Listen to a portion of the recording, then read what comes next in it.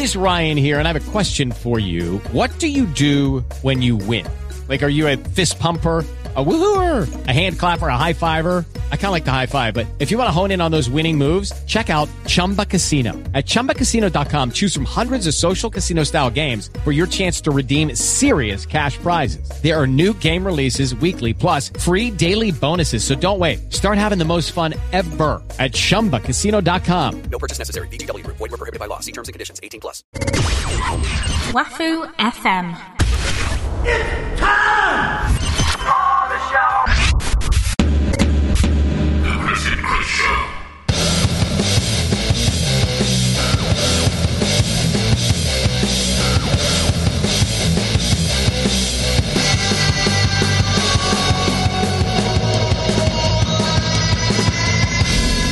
The Chris and Chris Show. Hello, ladies and gentlemen. Welcome to the Christopher and the Christopher Show. I'm Christopher with a bloody owl C. And I'm Christopher with a kick and co. A kick and co. So we wrap up Lethal Weapon month with, obviously, Lethal Weapon Part 4. As for preliminary jazz shenanigans, the main thing I want to say is we've been, I mentioned that like 4 days after we did it, the first Lethal Weapon episode has become our most downloaded episode ever. Weirdly. Crazy. And I don't understand how. It's like Mel Gibson shared us or something. Mate, that's what it seems like. I mean, you know, like I said, it's not mammoth numbers for like your average popular podcast, because we're not in that group because we're not popular, but for us it's like weird to get that many in a week. So but news, let's start with the fucking news. The news! News! What would you like to talk about first? We've got a few little things, I suppose. Have you seen all this shit about Joaquin Phoenix's Joker? Yeah, I was going to mention that, yeah. Yeah, it's all over at the minute, isn't it? It started with like a little image of him, and now there's like him in the makeup and everything. Mm-hmm.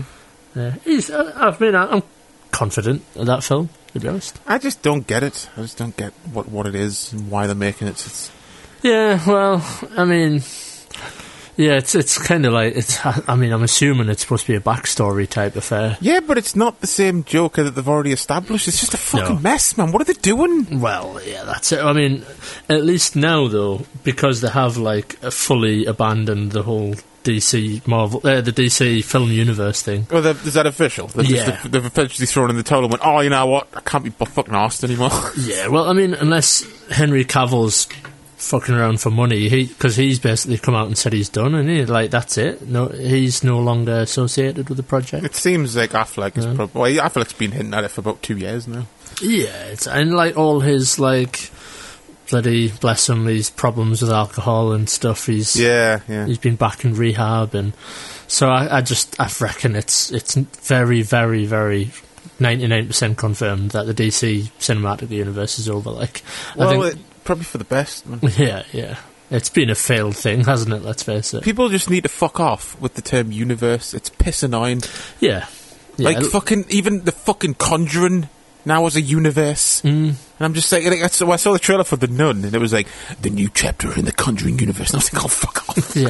Yeah, like, why can't people just have sequels? Why do they have to have, like, these anthology movies and stuff? You like them, but you've got to blame fucking Disney and Marvel. They're the ones that started this trend of everything having its fucking lineage in a fucking universe. Yeah, which is annoying, because, like, I think the Marvel thing, like, it made sense, you know, like, make an Iron Man film, hint on that there's something else in the universe, and it's the perfect thing to do for comic books, because they all exist in each other's worlds and stuff. And it's not even a fucking original idea. No, it's been done shitloads of times before. It's just it was never shoved down your throat. Like all the John Hughes films technically are set in the same universe. Yeah. Kevin Smith did it. Mentions and that. Yeah, but yeah, it's just grim that it made all the money in the world, so everyone was like, we want a piece of that pie. Yeah, and that I'm guessing that the Universal Monsters Dark Universe thing's dead as well, with that fucking mummy and all that stuff. Yeah, that's totally gone by the by, hasn't it? Yeah. Thankfully. But the Joker thing, I mean, I don't care. I just don't give a fuck. I'm interested only because, like, I think he would make an interesting Joker. No, he would. It's just maybe that this is going to start a new thing. Because he is a great actor, and I could see him, like, the shots of him that have come out the last day or two in the train station. Yeah. Looks really good. I suppose, though, like, the only thing that I would say is that who wants to see a Joker film without Batman? And, like, is the character Joker that compelling without Batman? I mean, even the Batman comics explore that. Like, you can't have Joker without Batman, and you can't have Batman without Joker. You know, like, they riff off each other and they need each other and stuff. So, yeah, like, true. Yeah. I don't know, like, is just making a film about the bad guy going to be that interesting? We'll see. Probably not. Probably not. I'll just say it now. Probably not. Well, you know, it's weird, I suppose. Like, imagine a Batman film where it's just a Batman origin film. There's no villains out in it. It's just Batman, and he struggles with the death of his parents and that, and then it's him, like, you know, buying all the stuff for his shooting stuff and that. But he never fights anyone, though. It's just about Batman. Like, it's like Batman directed by Ken Loach. Well, you know, like, if you read that premise, you'd be like, what the fuck? I don't know. Yeah. Like, that would never work. So why do they think it works with just the villain, I guess? It's like set in Middlesbrough or something. Yeah, totally like low-key. It's a rough kitchen sink drama in there. Don't give anyone ideas. Oh, please do it, Warner Brothers. That's your ticket right there. They do that shit with the TV series, you know, like Gotham and that Krypton show, whatever it's called. Is it just called Krypton? Yeah, I think so. So, like, DC, like, announcing they're going to do, like, a new Superman film and a TV series. Everyone's like, okay, that could be interesting. Yeah, it doesn't have Superman in it. Everyone's like, hang on. It's also set years before he was born. They're like, weird. What about the Captain Marvel trailer? I suppose we talk about that shit. Yeah, well, we're on the subject of teasers and trailers. I mean, I think I summed it up perfectly the other day when I messaged you. It's like Disney just fully believe they don't need to try anymore.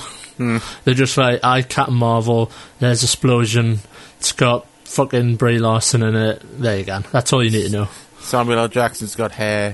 Because it's weird, like, you know, I mean, I barely, I mean, I'll be honest, I had to fucking look up Captain Marvel. I was like, I'm vaguely aware of the name Captain Marvel. Had to Google it when it was first, like, talked about months ago. And I was like, okay. I don't know anything about Captain Marvel. And there's a lot of people out there who don't know anything about Captain Marvel. And I just think it's weird that, like, the trailer doesn't sort of, I don't know, ingratiate you, like, tell you who Captain Marvel is. True, yeah, because it's not like, even though the name is Captain Marvel, it's not really like, it's not a Spider-Man. Yeah. It's not like everyone's aware of the character. Yeah. So I just thought the trailer could have maybe gone a little bit further to try and tell people what the film was going to be. Like I said, man, it will when the 7th and 8th trailer are out. Yeah, true. You know how trailers are like these days. Like the 10-minute chunk of the film we'll get at the start of, like, something. It's just like, it's so easy to forget until, like, you just pop an old film on DVD and you're just browsing through the extras and you're like, oh yeah, trailers used to be like 2 at the max. Maybe it's a teaser and then a full trailer. Yeah. Now you look on extras for, like, DVDs, Blu-rays now, and it's like 25 fucking trailers. International trailers. You got the teaser, you got the Super Bowl spot, you got the international teaser, you got the international trailer, you got the one for Mars. It's fucking ridiculous. Yeah. But it'll be good. Sorry. I'm sure it'll be good. Fuck it. I'm sure it'll be entertaining, yeah, they always are, even if, like, you're not really that arsed, although there's still a few I haven't seen. I can't be arsed with Doctor Strange. You honestly don't need to say it, to be honest. It does nothing for us, like, at all. Yeah, the Doctor Strange character could have easily been handled in, like, a Thor film or something. Yeah. You know, like, kind of like what they did with Hulk in the end. Yep, yeah. Like, there's certain characters I don't think they need to hold up their own film. Basically. Like, so they should just tag them onto the main ones, like Spider-Man, Iron Man, you know, the ones that people want to see. Yeah. Yeah, you see the weird thing, though, about the Captain Marvel trailer. Everyone, like, poking fun at the fact that Brie Larson doesn't smile at all in the trailer or something, and it's just dead emotionless. Oh, yeah. I saw something, she just tweeted something about it, didn't she, or something? Yeah, I think she tweeted, like, photoshops of all the male Marvel heroes smiling. It's just quite funny. There's an awesome, like, Captain America poster of him with just some daft-looking grin on his face. Just weird of all the things to piss someone off. The fact that she doesn't smile in the trailer. And of all the things in a 1 minute and a half trailer. Yeah.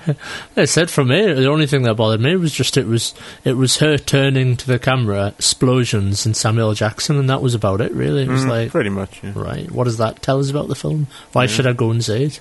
Bollocks. Yeah. I'm tired of all these superhero movies. Yeah, I'm getting there, I know I've said it a lot, but I'm just sick of it. It'll be interesting to see where they go after the next Infinity War, like whether they can continue it. Of course they will. I guess they'll try, but I'm just not sure. As long as it makes money, they're going to fucking keep doing it. Yeah, I guess. And even when it stops making as much money, they'll just lower the budgets and still keep making them until they make fuck all. Yeah, just ride it into the dirt. And then 2 years later, they'll be like, guess what, we're rebooting the Marvel universe. And they'll just do it all again. I mean, there probably will be, maybe not a hard reboot, but some sort of like relaunch, because some guy from Disney, he confirmed the other day, when this Fox merger goes through, like, the X-Men franchise will transfer over to Marvel Studios. Yeah. So, they're going to want to, like, relaunch or reboot the X-Men universe completely, I would have thought. Yeah. Or, like, new Wolverine and stuff. So, how will that work? Because, Downey Jr. has already said he's cashing out pretty much at this point. And they'll just replace Iron Man. I mean, there's other Iron Mans in the comics, I think. True. Well, like everything, isn't it? Every superhero has been replaced by, another superhero on the team. Yeah. Like those a few Batmans. Like 4 or 5 Batmans. Yeah. But yeah, there you go. Comic books. What else? Anyway, let's move on. I think that's all I've got for news, really. Yeah, I don't think there is anything much in the news. Like, no. Typical, isn't it?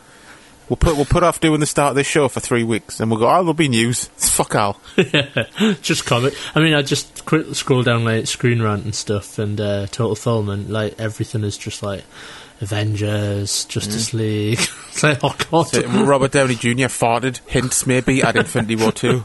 It's like, no, the cinematic world is being overtaken by comic books. Like, really. Top 10 things you didn't know about Tony Stark's glasses. Yeah. Oh god, I hate top 10 lists. I don't get us started.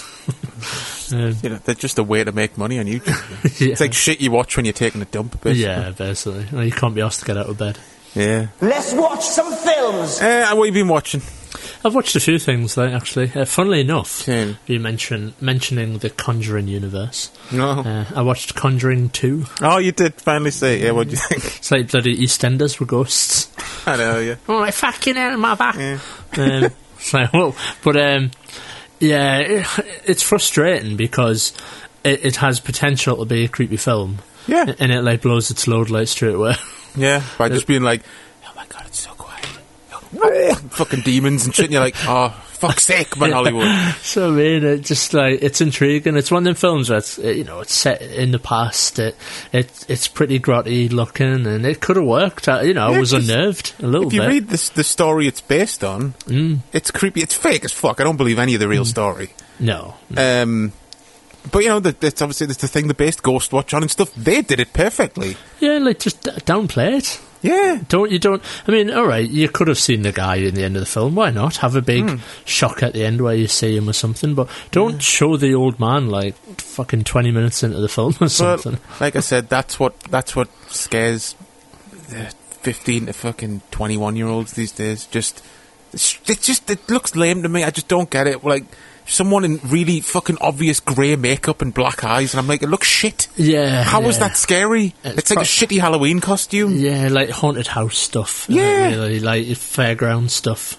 Like someone painted up, jumping out. The one bit I thought was quite effective was where the old guy just appears behind her and goes, my house! Yeah. I like that bit. I was like, whoa, that got us. And then the rest of it, the fucking stupid nun and the fucking tree flying through the window and lightning and shit. I was like, oh, fuck off. Yeah, and like, the film didn't mesh very well. Like, the two stories. No. Like, about the British family and then the couple.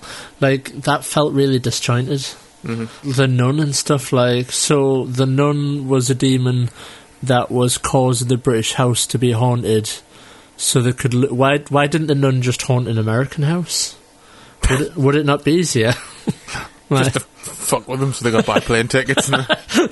It just seemed really weird. Like, I was just like, so... Surely there could have been a better way to make the two stories. I think that's the point where they were like, oh, let's force a universe. Yeah. We'll create this creepy nun. I mean, that bit's quite creepy at the start with the picture. Where you think she's standing there and stuff. I mean, there's a few parts in both Conjuring movies that have really creepy visuals, and they ruin it by having someone in fucking corpse paint just go, woo! Yeah, absolutely. That's why, like, I preface, like, my criticism with, like, it could have been a really creepy film. Like, there are elements there that, like, that do get you on the edge of your seat a little bit, and then, but then you just realise it's always going to be a cheap scare, and it's kind of, I don't know, it just doesn't work. Yeah. So yeah, I mean, positives. I thought the main little girl was fucking awesome. Oh, the performances are always okay in those films. They're always really good. Actually. Really good actress. Don't know. Just looking on the list of names. Is it Janet Madison Wolfe? Is that her? Janet was the main girl, and she was the one who was like always getting possessed by the ghost. Yeah. Madison Wolfe, the actress. Yeah, I thought, because we all know how easy it is to find shit child actors apparently in Hollywood. Yeah, like, it seems that every other film has a bit of a dodgy actress in it. So, but yeah, that one was really cool. I mean, there was like a mini series a couple of years ago for Sky about it as well, with Timothy Spall. I think it's just called the Enfield Poltergeist or the Enfield Haunting or something. And that obviously doesn't have a fucking nun in it. So I've been meaning to check that out. Because like I said, I've seen documentaries about the actual case, and it's an interesting case. Like I said, I don't believe any of it. But yeah, because I mean, it's interesting because obviously it was genuinely mass publicised in like the British press and that, like all the Daily Mail and shit was all over it, weren't they? Yeah, but the documentary for some reason neglects to mention like when fucking Jack Skellington attacks the little boy and stuff. I don't know why. What was that? It's something like the skanky man or something. I can't remember. Shit, I don't know. It's fucking stupid. That's the point in the film where I just went, oh, here we go. Yeah, that was really the point of the film. Where I'm like, fucking T-Rexes could smash through the door any minute. Like, the all bets were off at that point. I was like, aye. That's the point where you're like looking at the screen blankly and your hand just starts reaching for your phone. Just going, fuck this. Yeah, it really was. It definitely did lose us at that point there. It's because it's the dog, isn't it? There's like Rottweiler, and the Rottweiler like morphs into that fucking character, and you're like, can't believe the film actually went there. Yeah. So. And the annoying thing about those films are because they're genuinely based on true cases, like kids going to see it and stuff will just think it's all 100% accurate and genuine, and then that's just stupid. I mean, it has the nerve to say based on a true story at the start of the film. That's not a lie. No, technically not. But no. Based on a true story, there's a wide margin there to fucking make shit up. A house was haunted, possibly. That's the extent of what it's based on. In Enfield, that's good. There was a girl called Janet. Yeah. It's cooler because like. I like the element where, the girl, like, towards the end of the film, she, like, fakes smashing the kitchen up. Yeah. And then everyone's, like, leaves. Everyone's like, oh, fucking, clearly you faked it. And I think in the real situation that kind of happened. Like, you know, it was debunked. Like, the kid was faking it, definitely. And yeah, there's a bit like that in Ghostwatch as well, which is banging on the pipes. But, like, in the films, there's, like, a line the girl says, like, oh, the ghost told us to fake it, otherwise it was going to kill you too. And I don't know, that's cool. That's like, it kind of explains why it was faked, it's like one of them sort of debunk the debunk sort of thing. Yeah, but if I was one of the investigators, I'd just be like, oh, stop lying. It's one thing after the other, I'm up here. But yeah, shite film, really. Yeah, which is a shame, because I like, James Wan did that one, didn't he, as well? Yeah, he did, yeah. Yeah, I like him as a director, but there's just always things in his films where I'm like, oh man, why are you fucking ruining it, man? I will probably watch The Nun as well, just to be a completionist. Oh, you've got to watch Annabelle and Annabelle Creation and yeah, I've already watched Annabelle. I don't know if I've watched Creation, to be honest. I just, whenever they pop up on Netflix, I just watch them, to be honest. I never go out of my way to watch them or anything, but... No, it's the same, yeah. I just wait till, I have the opportunity and I go, oh, may as well. Yeah. See what modern horror looks like these days. Yeah. Usually you come out and go, yep. Because like The Conjuring 1 was kind of like that as well, to be fair. No, it was totally. I was so looking forward to that film. Like, isn't there some bit where there's like a fucking hobgoblin jumping on top of wardrobes or something? Shit like that. Some fucking actress in like corpse paint.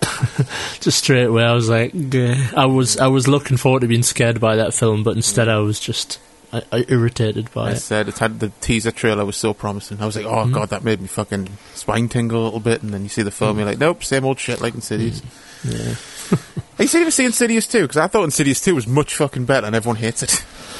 Maybe, but I think that those films kind of blur for us. I can't remember Insidious, to be honest. So. Well, the Insidious is the one with Darth Maul. Yeah. Yeah. God, I can't remember it at all. I've definitely seen Insidious, but I could not tell you one thing. Is that the one where he's got like videotape or something? An old recording machine or something? There's like the main thing I remember is at the end, like the comic relief, like ghost hunters turn up. Yeah. We should probably have like a shite horror month. Yeah. Let's be honest though. When we said state of mainstream horror, because there's still good horror coming out. By the way. True. Yeah, true. It's just the like yearly sequel type horror stuff. Yearly jump scare film. Yeah. Like what Paranormal Activity turned into and stuff. Yeah, exactly. All them type films. But yeah, I've watched a few other things, but let's do one of yours. What have you been watching? I've only watched the one. You know what the fuck I watched, son? Yeah, yes, I got rave reviews. Yep. Daddy's Home 2. I was so happy. I actually did a little fist bump when I saw it come on. I was like, come on! You can't beat a bit of Lithgow, like, doesn't matter what he's in. Yeah, because like, the first one was like, I was like, oh, I'll just watch it, see what it's like. I think I watched the first one when I heard about the second one. I was like, they made a second one of that. And I thought, oh, I may as well, because I'll definitely be watching the second one, seeing as it's got Lithgow and Mel Gibson in it. Yeah. The second one's fun. It's like, plot-wise, it's very similar to Christmas Vacation. Bunch of family, like two halves. Christmas gone wrong. Yeah, they all get together, go on like to like, a cabin for Christmas, so they can all spend Christmas together. And you know, it's a family comedy. Mishaps, fights, comedy shenanigans. John Cena, of course. Yeah, it was fun though. Like I said to you, the greatest sequel lists now goes Empire Strikes Back, Drunken Master 2, Daddy's Home 2. What a recommendation! I genuinely enjoyed it. And there's one bit that I pissed myself, like it really caught us off guard. It's like such a quick daft joke, but it really caught us off guard. And Cena had a line that really made us laugh as well. Yeah, Cena always does well, like, and he does take the piss out of himself well and stuff. Yeah. So and like Mark Wahlberg and Will Ferrell are a really good double act. Like they're great. Like have you ever seen The Other Guys? Yeah, they're great in that. And they were great in, like, obviously the first illustrious classic Daddy's Home. We watched that together as well. I was going to say we did watch it, didn't we? Yeah, yeah, when you were over, Yeah, because I kept, like, sort of, like, half sarcastically banging on about it. Yeah, I think we had a little Will Ferrell double bill, didn't we? Did we watch, like, The Elf or something as well? We watched Elf and Step Brothers. Yeah. And probably Daddy's Home. What a triple bill that is. I like Will Ferrell. Yeah, I just don't get Will Ferrell. That's what it was, wasn't it? It was me trying to convince you that Will Ferrell's funny, and you were like, I don't know. Yeah, it's a funny one, like, because people always rave about the way, is it the Anchorman or something? Yeah, What's that one? Yeah, and I watched like an hour of it and I was ridiculously bored. I like Anchorman. It's not one of my favourites though. Yeah. I can see why it's got such a cult following though, because it is just fucking stupid, that film. Yeah. Do you not even get to the bit where Jack Black punts his dog off a bridge? No. That's the best bit in the film. He just takes his dog and just punts it off a bridge. It's so cruel but fucking hilarious at the same time. I keep meaning to like just watch it and give it a go because of like all the things they say online about it. I'm like, maybe I should get back to that. Yeah. It's the same. I was saying this recently about like Lost in Translation. Like I always see people raving about Lost in Translation. I think that lasted 40 minutes and I was just like, I'm so bored. That's like one of my favourite films. Seriously, it's like a film I've seen so many fucking times. It's so wrong. Like, it's got Scarlett Johansson in it and everything. I should like it. Yeah.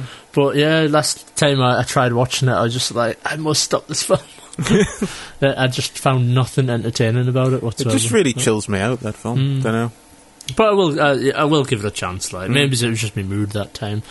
I mean, it's got shitloads of Oscars and all sorts on it. It can't be that bad. Yeah, I think it got Academy Awards. Did she get Best Director? Something I think so. Yeah. Oh, nominations. I don't know if it. No, she definitely won something for it because I remember her award speech. I remember watching it at the time because she mentioned like a few Japanese and Hong Kong directors, and I was like, "Good on you." Yeah, I love that film. Yeah. It's like me go-to chill-out film, pretty much. Just weird. Sometimes films you watch, you're just not in the mood for. Oh, it's happened to me loads of times, yeah. Yeah, and then when you get back to them someday, you like actually think, wow, what was that thing? Yeah, I was like that with fucking Suspiria. When I first watched it, I was like, ugh. And it wasn't like it was my first Argento film, I was just like, oh. And a couple of years later, I was in the mood to give it another chance, and I was like, I'm such a fucking idiot. Like, I loved it the second time. But yeah, Daddy's Home 2. Get it watched, folks. Fucking masterpiece. Like even get the Blu-ray. Yeah. Like, you'll enjoy it for Gibson. Just because, you know, like, in What Women Want, our other favourite film, you know, like, before he becomes nice, he's a big sleazy twat. He's essentially just that for the entire film. Yeah. It's great when he first appears, though, and it's like, I think AC/DC comes in the soundtrack, and like a glowing auras around him. Will Ferrell's like, I don't want to sound weird, but he's beautiful. Yeah, it's good stuff. Yes, that's all I've watched. Daddy's Home 2. Blimey. Well, I've got a few things. I watched, I think at the same time you were watching that, I was watching Zodiac. Oh yeah, you watched Zodiac, didn't you? What do you think? Yeah, I really enjoyed it. It's awesome. Yeah, fucking, for my money, Fincher's best film, I think. Not that I've seen all of them, but the ones I've seen, I think Zodiac's his best film. Yeah, it's really, I don't know, it just keeps you enthralled, and it's mad how it skips through time loads, but it takes you on like a journey through time, pretty much. Totally. I mean, the only sort of sad thing, which obviously isn't the film's fault, is that there isn't like a sort of outcome, really. No, because, you know, it's a real life, yeah. Yeah, the fucker just, I mean, spoilers, if you've not seen Zodiac. Yeah. Skip forward like 2 minutes. Yeah, the potential murderer, it's never proven, but he died before they ever got close to proving it and stuff. So, I mean, it certainly sounds like it was that guy that did it. Yeah, well, this film certainly puts across that that's what maybe they think, or that, you know, they're trying to convince the audience that's who it was. But I just remember towards the end, this like, is it when like Jake Gyllenhaal goes to see some guy and he's in his basement? Yeah, that's so fucking tense. That scene. Yeah, it's classic.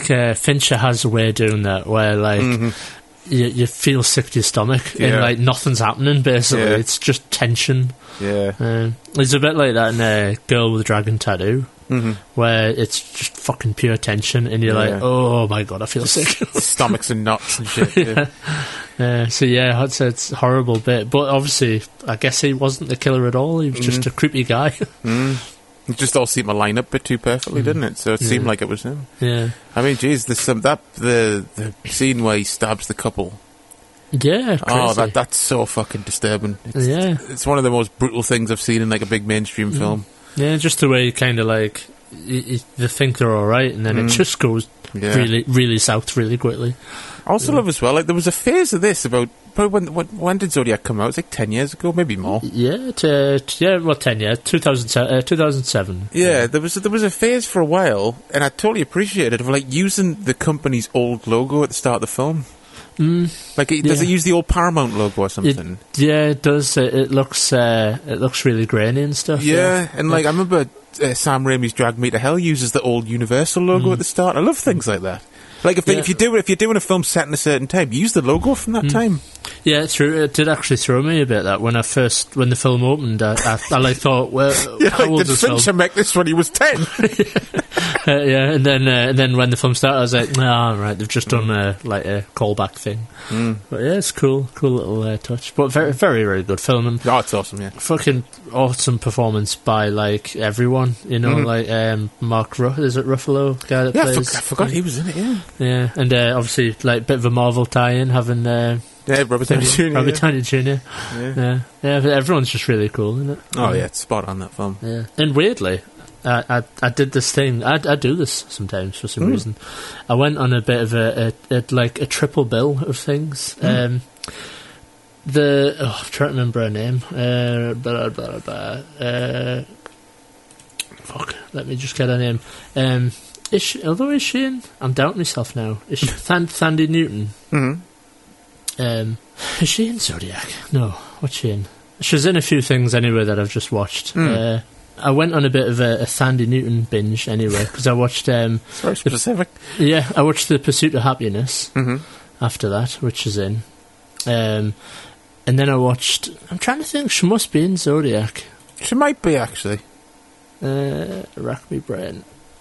Oh, I know, it just come back to us. Yeah, I watched Pursuit of Happiness, which is a great film. You seen that one before with Will Smith? No, I haven't seen it. No.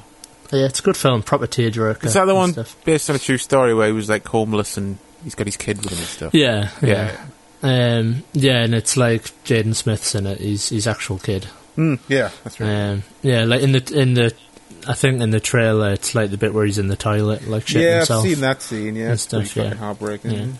Yeah, it's a really good film. Just Will Smith like acting the shit out of the film and stuff. Really good. And then I watched Solo as well, which has got Thandie Newton in it as well. Oh yeah.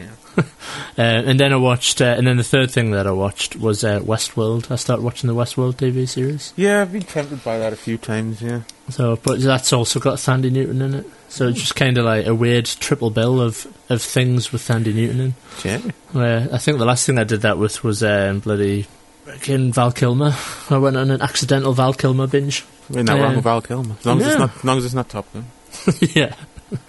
That's shite. But yeah, I mean, just to go back over them quickly, like I said, I rewatched Solo. I still enjoy that film, to be fair.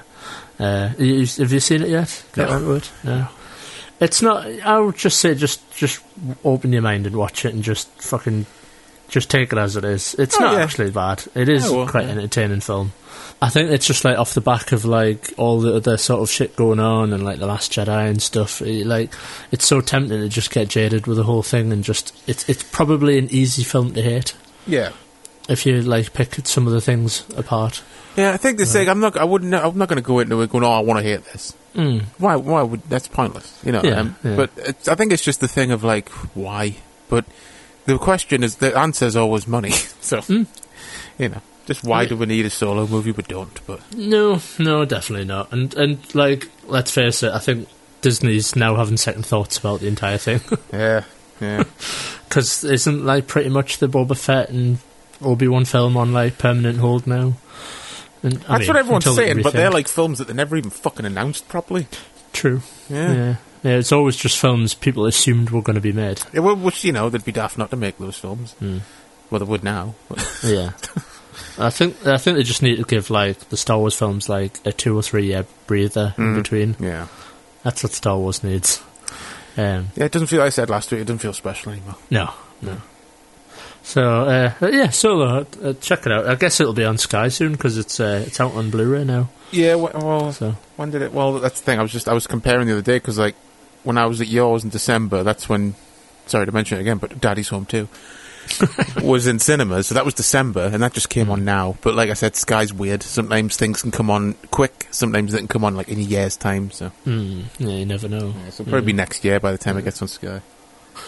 I'm not lost.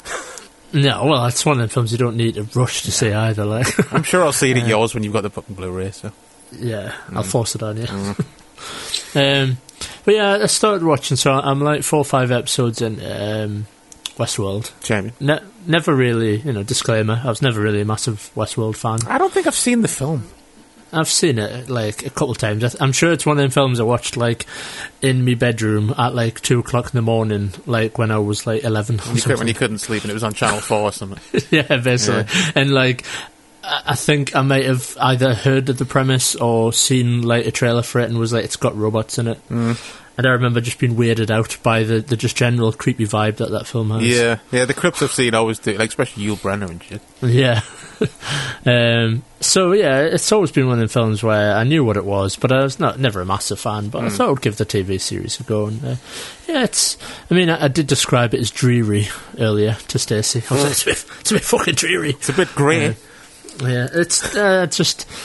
I don't know. It's not a film you should watch if you're feeling in a TV series even that you should watch if you're feeling in a bad or depressed mood because it does nothing to lift you out of that mood.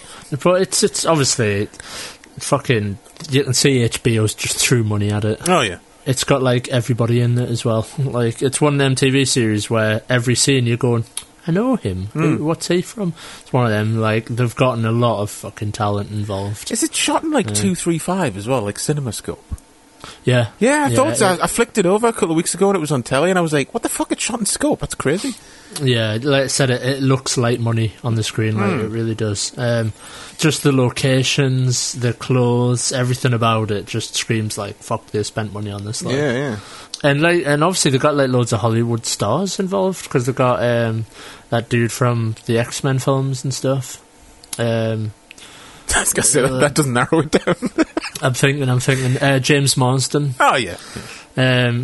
For the original X-Men films, not the newer ones. And Anthony Hopkins is in it. Yeah, I forgot he was in it. Does he shout? Not that I've seen. No, he plays more of a defeated old man in it. But I assume it's coming. They're saving it, man. Saving the it season for the finale. Yeah, totally. You're like, "But you're not king." Yeah. And they're like, wrong film. But you're not a robot. But yeah, and then Sandy Newton's in it, and like I know her more from films and stuff. So yeah, and there's just a few other people. Like there's just loads of people from like TV land and stuff, and people that vaguely you recognise and think like, "Who the fuck's that?" And you go on IMDb. It's one of them type things. Yeah. I'm trying to think who the bad guys is as well. Oh god, what's wrong with my brain? Terrible with names. Again, he was in like one of them space films. I love your clues. They're so big. Ed Harris. Oh yeah. What was Ed Harrison? Was he in that oil rig film? He's in Apollo 13. He's in History of Violence. He's the bad guy in History of Violence. Yeah, that's right. Yeah, you can't beat Ed Harris. Ed Harris is is great. Yeah, he plays the right twat. I fucking love him in History of Violence. Scary bastard. So yeah, I kind of recommend Westworld. Just don't watch it if you're in a fucking sour mood. Well, it's normally like fucking 24 hours a day for me, so I might not bother. Yeah, just watch it when you've done some crack or something. Watch it when I'm fucking off me nut on speed or something. Which is normally Sunday nights, so I might watch it later. But yeah, that concludes my random watches. It's a very nice selection, though. Yeah, I just jump around. I said I've watched one thing. I've watched 2 films since like this month. It and Daddy's Home 2. Yeah. I just haven't been in the mood, I don't think. Well, apart from the Lethal Weapon 1 to 4 and all that shit. Oh, you just been playing on WWE or something, have you? No, not really. I don't know what the fuck I've been doing. I just sit around until it's time to go to bed. Just sat in like a little wood chair. Yeah. With like in an empty room with a grandfather clock. With me like cooler full of beers. I'm like Clint Eastwood in Gran Torino. I just sit there scowling at things in my room. So you just need to sit on the porch. Yeah, if I had a porch, I totally would do that every day. Just scowling at people walking past me. Telling them not to touch me fucking car. Which I don't have, and they'll think I'm mental. So yeah. Yeah. So I guess we'll get on to Lethal Weapon 4. Jamie.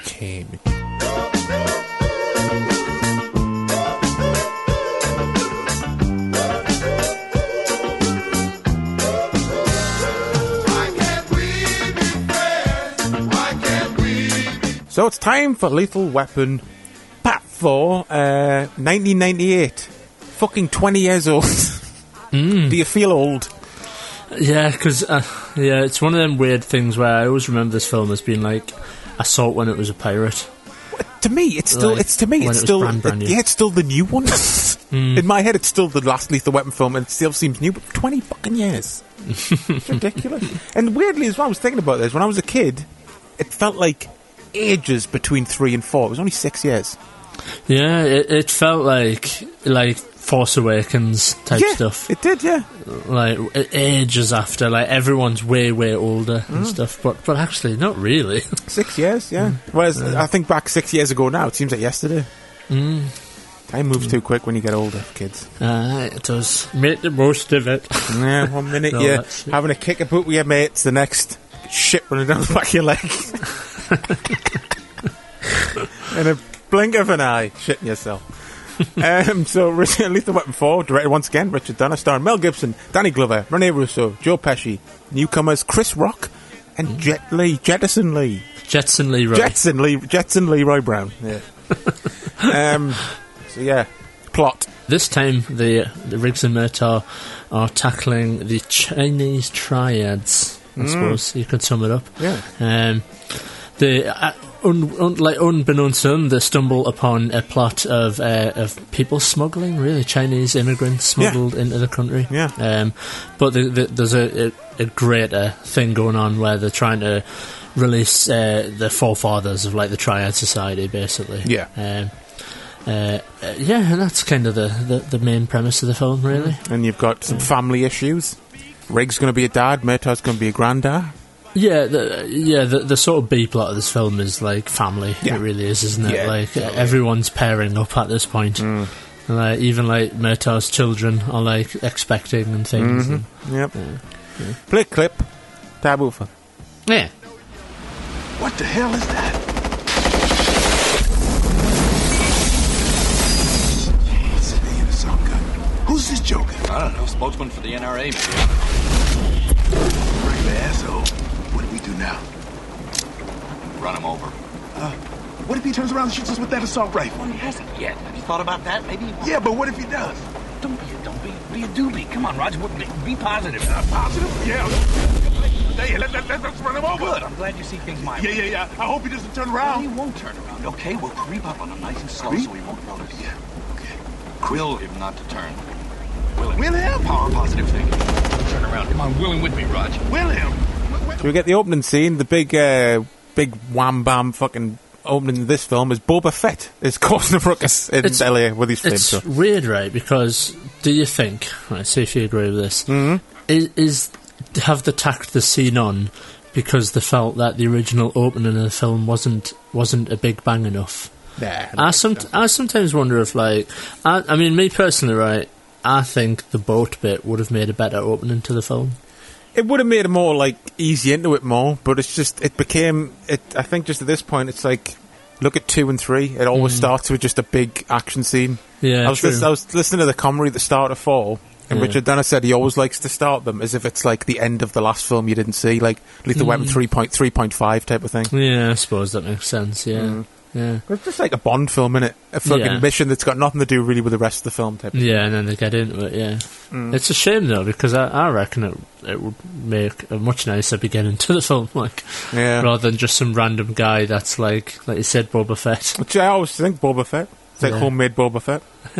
Big flamethrower. Didn't somebody once do that, pretty much? I'm pretty sure. Although there is the guy in the Killdozer who, he armoured up a bulldozer and went on a fucking rampage. Yeah, I remember that, yeah. So I suppose, if anyone was to watch this film and go, oh, that's so over the top, that would never happen. So, not really. Yeah. Like, something actually more over the top happened. Like, somebody fucking welded armour plating all over a bulldozer and he had, like, loads of guns inside the cabin. Yeah, it was crazy. When was that? Was that? That was... It wasn't recently, but it was a while. 2000s, maybe. Yeah, crazy. As we're not in the late 90s, though, I mean, as we are in the late 90s, we're heading into the dark times of 2000s when it comes to action movies. No more classic Riggs Beretta sound. No. Disgusting. Everything's kind of downplayed now. Now that we're getting, like you said, now that we're getting towards the 2000s. In a few short years, everything would be quote-unquote realistic when it comes to sound effects and wank. I fucking hate realism in action films. No one goes to see a Lethal Weapon film or any action film and go, oh, that's not realistic enough. Yeah. I want people to die from gunshot wounds in the arm. The gunshots were too loud as well. Yeah. Whoever complained about that. Guns don't sound like that, though. Good! I think I can't remember what it was. I saw someone commenting on a fight scene recently. It was on YouTube, I think. And they were lambasting it for like, oh, the sound effects are a bit cheesy and unbelievable. I'm like, good. Should be. No, I hate modern fight scenes where it sounds shit. Yeah, you don't want that, do you? No. Like you always say meat packing sounds. Yeah. Like, it has its place in a film. You can use it for brutality. But not in an action film, though. But no, not in an action film, no. But yeah, Riggs going to be a dad. I love Murtaugh's reaction. He's like, Rihanna's pregnant. Rihanna, what? And of course, as was said on the first show, I think, when we were talking about the elevated levels of Riggs taking the piss out of Murtaugh, this is a fucking risky practical joke. Yeah, he could have died from this joke. Yeah. I mean, there's kicking over a water thing, there's showing your girdle off, and then there's putting someone in their underpants. Yeah. In the fucking plain sight of a guy with a flamethrower. Yeah, it's a bit over the top, like, how he's like, get undressed. and then he just does it as well. I don't know. Yeah. It's a bit comic booky. Do you think that chicken thing worked? You think it worked? Nah, I just want to see if you do it. Yeah. It's funny, but it's ridiculous. Yeah, it is, definitely. A little bit as well where the fucking the crazy bastard's like, this isn't cool enough, so he puts some fucking Van Halen on his Walkman. I like that bit. Yeah. Fucking Fire in the Hole. He had his fucking Fire playlist there. But he had a bit of Firestarter by Prodigy on there as well. Yeah, probably, yeah. But it's nice how, obviously, you know, it kind of comes back to Riggs being like a crack shot as well. Yeah. Like, he shoots the valve. Like, I guess that scene might not have worked if they hadn't have previously established he's like a mint shot. True, yeah, he's supposed to be a crack shot, isn't he? Yeah, so it's kind of nice. Yeah. So then we're cut to a title card almost 9 months later. Fishing on Roger's boat. Because I like the scene overall, to be honest. I like I just like the Leo stuff. Although, like the Leo character can be a bit over the top. I do love his nautical rant. Oh, that's my favourite bit when he's like, everything becomes fucking nautical. Okay, you did say aft. AFT. Aft. And that's a fucking word. In the back of the cabin on the right side, Leo. Well, why didn't you just say that to begin with, Roger? I love these people get around boats and water. All of a sudden, everything becomes fucking nautical. A stern, a vast, your landloppers, man the bilge pump. What? Pump your fucking ass. All right, Leo. All right. Okay, no problem. Okay. But of course, they're almost hit by a big Chinese freighter. They hear shots on board, and Riggs has a fancy new laser sight on his gun, which doesn't really make much sense, as we just established. He's supposed to be a great shot. Yeah, why would he need a laser sight? That seems like something just to put in there to make it new and different.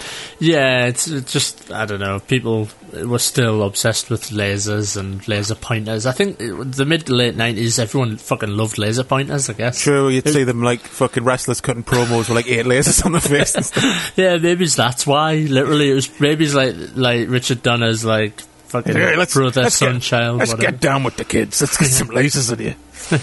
Yeah, but I just assumed Riggs watched Terminator the night before and was like, oh, one of them. Yeah, make the gun look proper meaty. Yeah, because everyone did when they first saw Terminator. Yeah. Everyone wanted a gun with a laser sight on it. Which makes even less sense. Why would a Terminator need a laser pointer? Exactly, yeah, he's a fucking Terminator.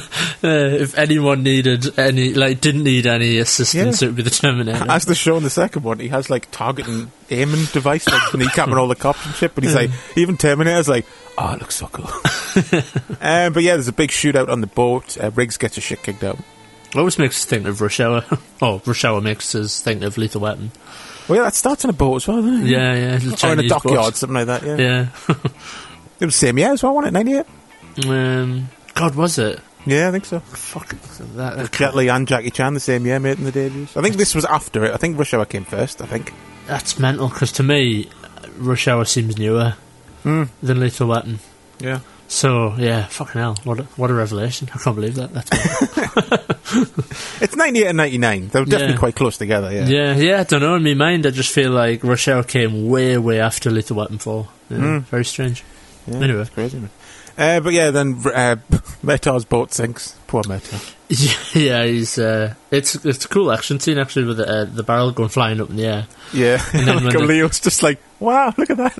Yeah, and then they just like jump out of the way. It's a nice stunt as well. Yeah, that's really cool. Yeah. Probably one of the last, if you think about it, one of the last big like practical stunt effects movies for a while. I mean, there's probably a bit of CG in there because it's like late 90s and they were starting to add them more in action movies, but after this you'd get more stuff that was a bit more, I don't know, like, more fake. Yeah, and like the Matrix and stuff started, all that sort of stuff. Like, what, 3-4 years away from the Matrix coming out? Yeah, next year. 99. 99, yeah. So. I was just thinking that myself. I was like, I know what you mean now. Lethal Weapon 4 feels like it came after the Matrix, but it didn't. No, weird. Yeah, just think the next year, man, that was crazy. It was like Phantom Menace, the Matrix, Blair Witch. We need to do a fucking 99 review show one time. Yeah, definitely. So once they get back on land, we meet Chris Rock's character. His introduction is Lee Butters, although I love the running joke that they just can't get his name right and keeps calling him Biscuits. What we got here? Step back. Ah, shit. It's dead, man. It's fucking dead, man. Shit. What? Yeah, this is how he wanted to come to America, right? What was you in the killing section? This guy's been shot 4 times. Well, yeah. At close range, like he was executed.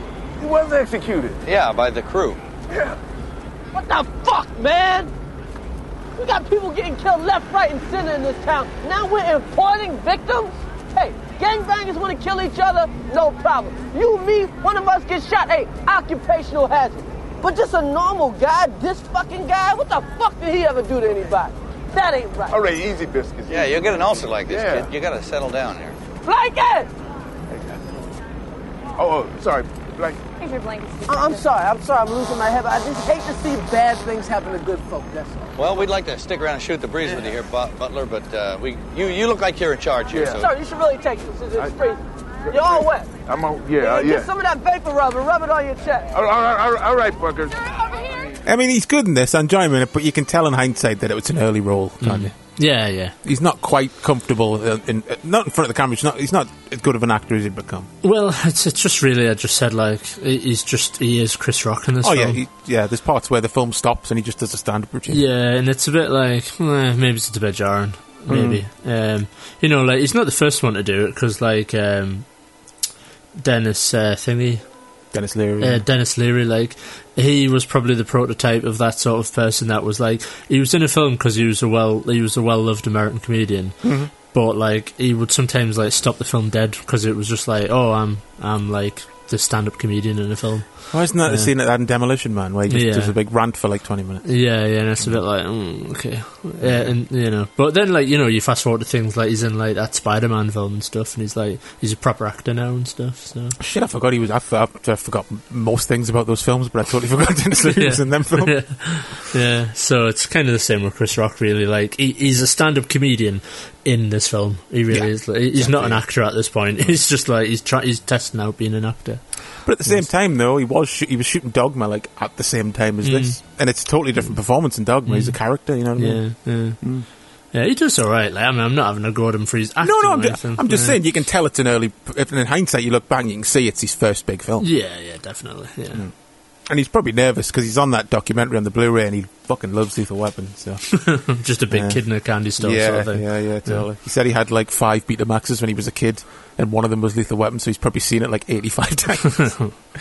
I do like the little bit where Riggs can't resist and Murtaugh knows instantly he's taking the piss. So he says, sorry about your boat. And he just goes, Riggs! I love that shit.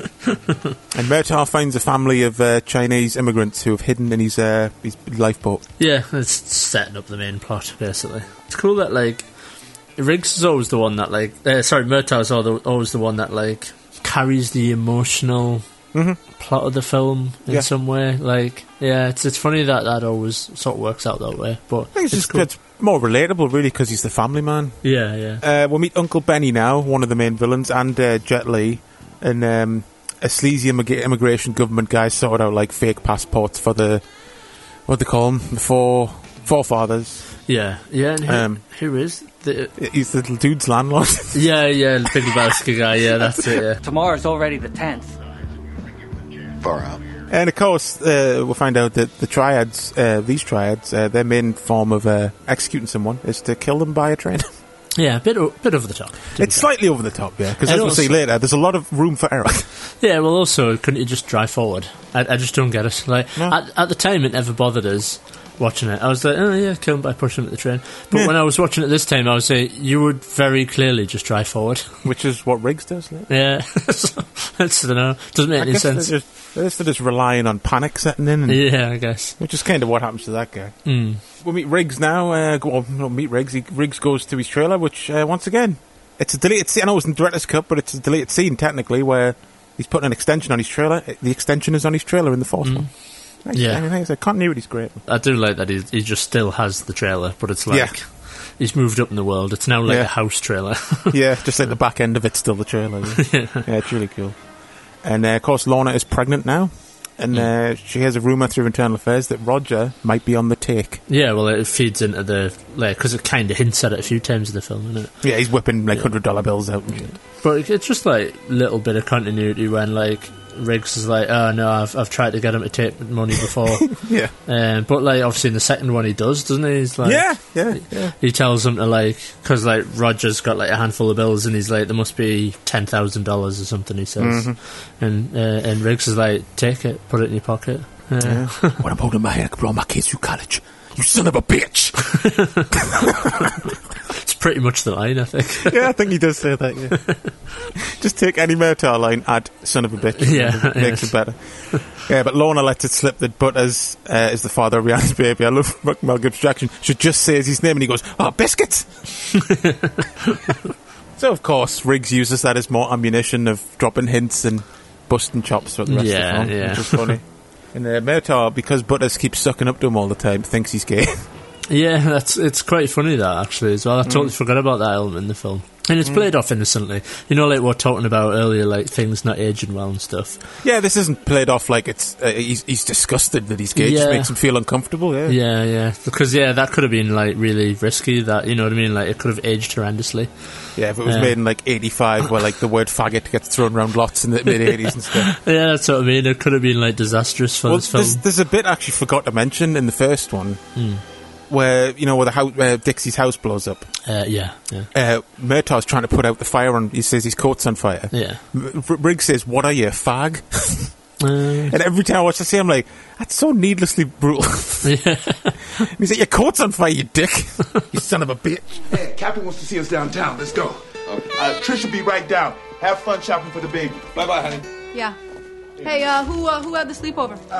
We're just airing out the camping gear. We're out of here. Wow, something smells good in here. Yeah, really good. Yeah, Trish has food on the stove. We're out of here. That smells like Chinese food, doesn't it, honey? Chinese food? No, Chinese. Oh, yeah, she's in Chinese cooking. She's cooking something that smells good. I gotta see. No, she's not that. No, I like Chinese food.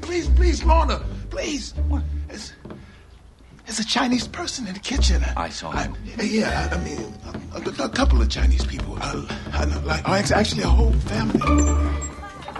He goes to pick him up in the morning and finds out that Murtaugh's letting the Chinese family live with him and shit. To be honest, he probably shouldn't let them cook Chinese food. No. That seems like an obvious giveaway, that way. Yeah, like, who has Chinese in the morning? Trying to hide a Chinese family. Your partner's come to your house. You know that you've just been involved in something to do with Chinese people. Yeah. And you allow them to cook Chinese in the kitchen. He's just like, get the fucking fuyong on the can. Yeah, pay your way, bitches. But yeah, as we said, he's flashing money around, giving like fucking piles of money to his kids and stuff, and Murtaugh, plays it off like, I need to go in the bank. Yeah, it's an interesting, because they explain it, but I don't know what the idea was here, really. No, it's kind of a story that goes nowhere. Yeah, basically, I mean, we'll get to it, but he's kind of just, shrugs it away with a one line later in the film, and you're like, is that it? That's weird. It almost feels like a subplot that was either cut down in editing or cut down in the script stage, and they just went, it's fine as it is, but it just has, it's like a subplot without an ending. You just go, this is why I've got the money. Oh, okay.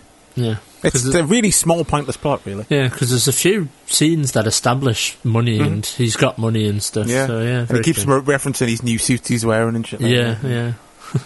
Back at the station, the newspaper clipping of Murtaugh is stuck on the thing, and it's Riggs, of course. Yeah, it's all right. And Riggs is acting, he's all like, come on, guys, this is ridiculous. Yeah. He's like, as he's putting it back up, he's like, if I find out who did it, I'll kick his ass. Yeah, and everyone's just laughing in the background. It's so funny, yeah. And when they get promoted to captains now, because there's no lieutenant positions open, so they would get bumped straight up to captain. Don't know if that would work. Yeah, does that happen? Maybe, I don't know. In Lethal Weapon world, it does apparently. Seems unlikely. I love the fucking old man line that the captain gives him. He's like, I was shot at by a hot runner with a zip gun. That's how far back I go. And they give each other a look like, what a pointless anecdote. And my favourite of Murtaugh moment here is when they say, what the fuck do we do now that we're captain? I go, I don't know, hang around the coffee machine, say things like, chief shit and bricks. So what the hell we do now?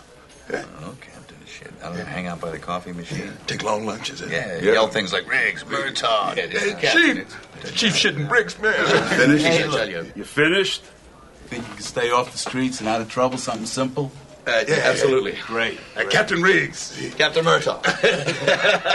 I mean, obviously these guys have got chemistry, certainly just because of the films and stuff. Yeah. But, just the way they riff off each other. That feels like an ad-lib, doesn't it? Yeah. When they do get promoted and, they've got the badges, and, they shake hands and salute each other and stuff. Yeah, and that. it's all funny, yeah. Yeah, it's just, like you said, I reckon probably most of that little bit was ad-libbed to an extent. Most likely, yeah.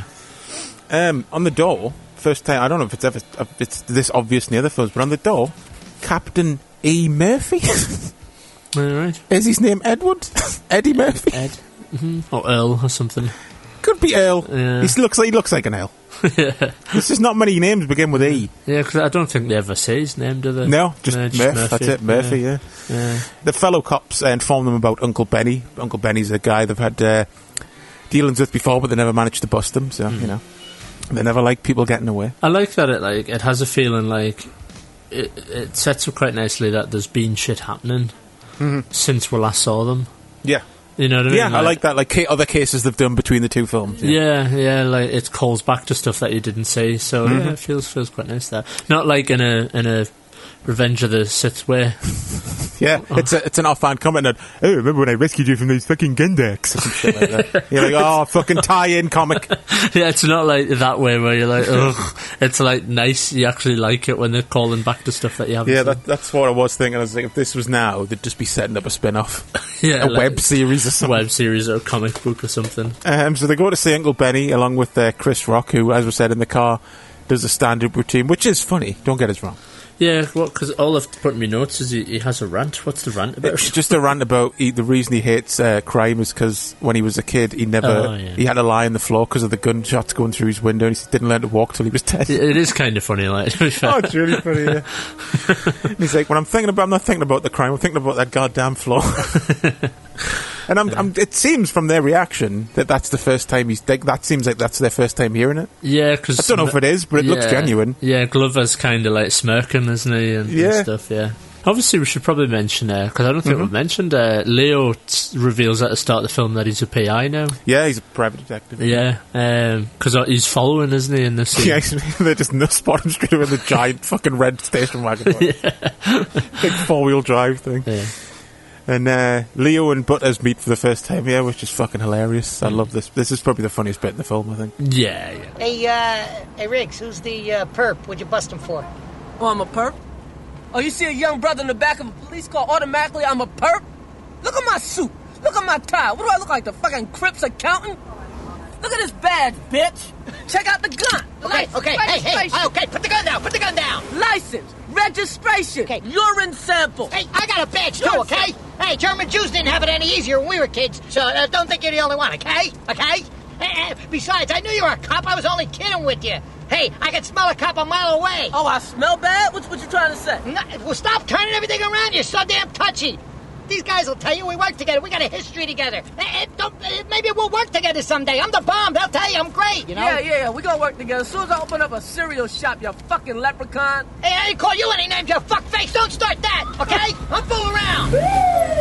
Yeah, they go see Uncle Benny, and we get the line which is taking the piss out of the fact he's Chinese, apparently, where he's like, fly rice?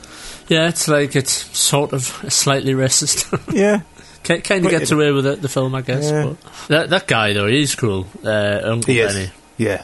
He's got a very unique look, doesn't he? Yeah, he's in, like, Fifth Element and stuff like that. Oh, is he? Yeah, he's like the guy that's, like, on the floating junk that he's serving, Chinese to Bruce Willis's character and stuff. Every time I watch it, I'm like, I know I've seen him in something else, but I can never remember what it is. It might be Fifth Element I'm thinking of, actually.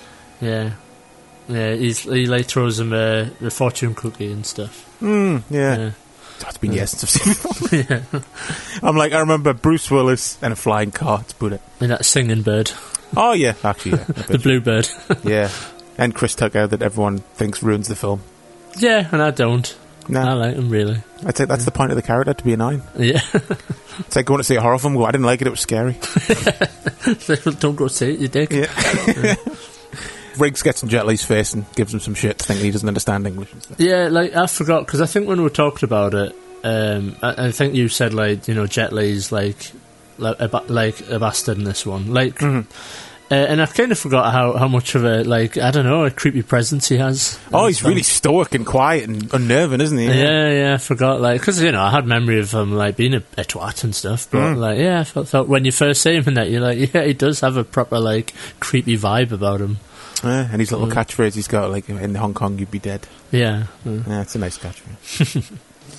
But as they're getting the fuck his office up, break his big two-way mirror and stuff, just causing them bother, basically, as they always do with bad guys.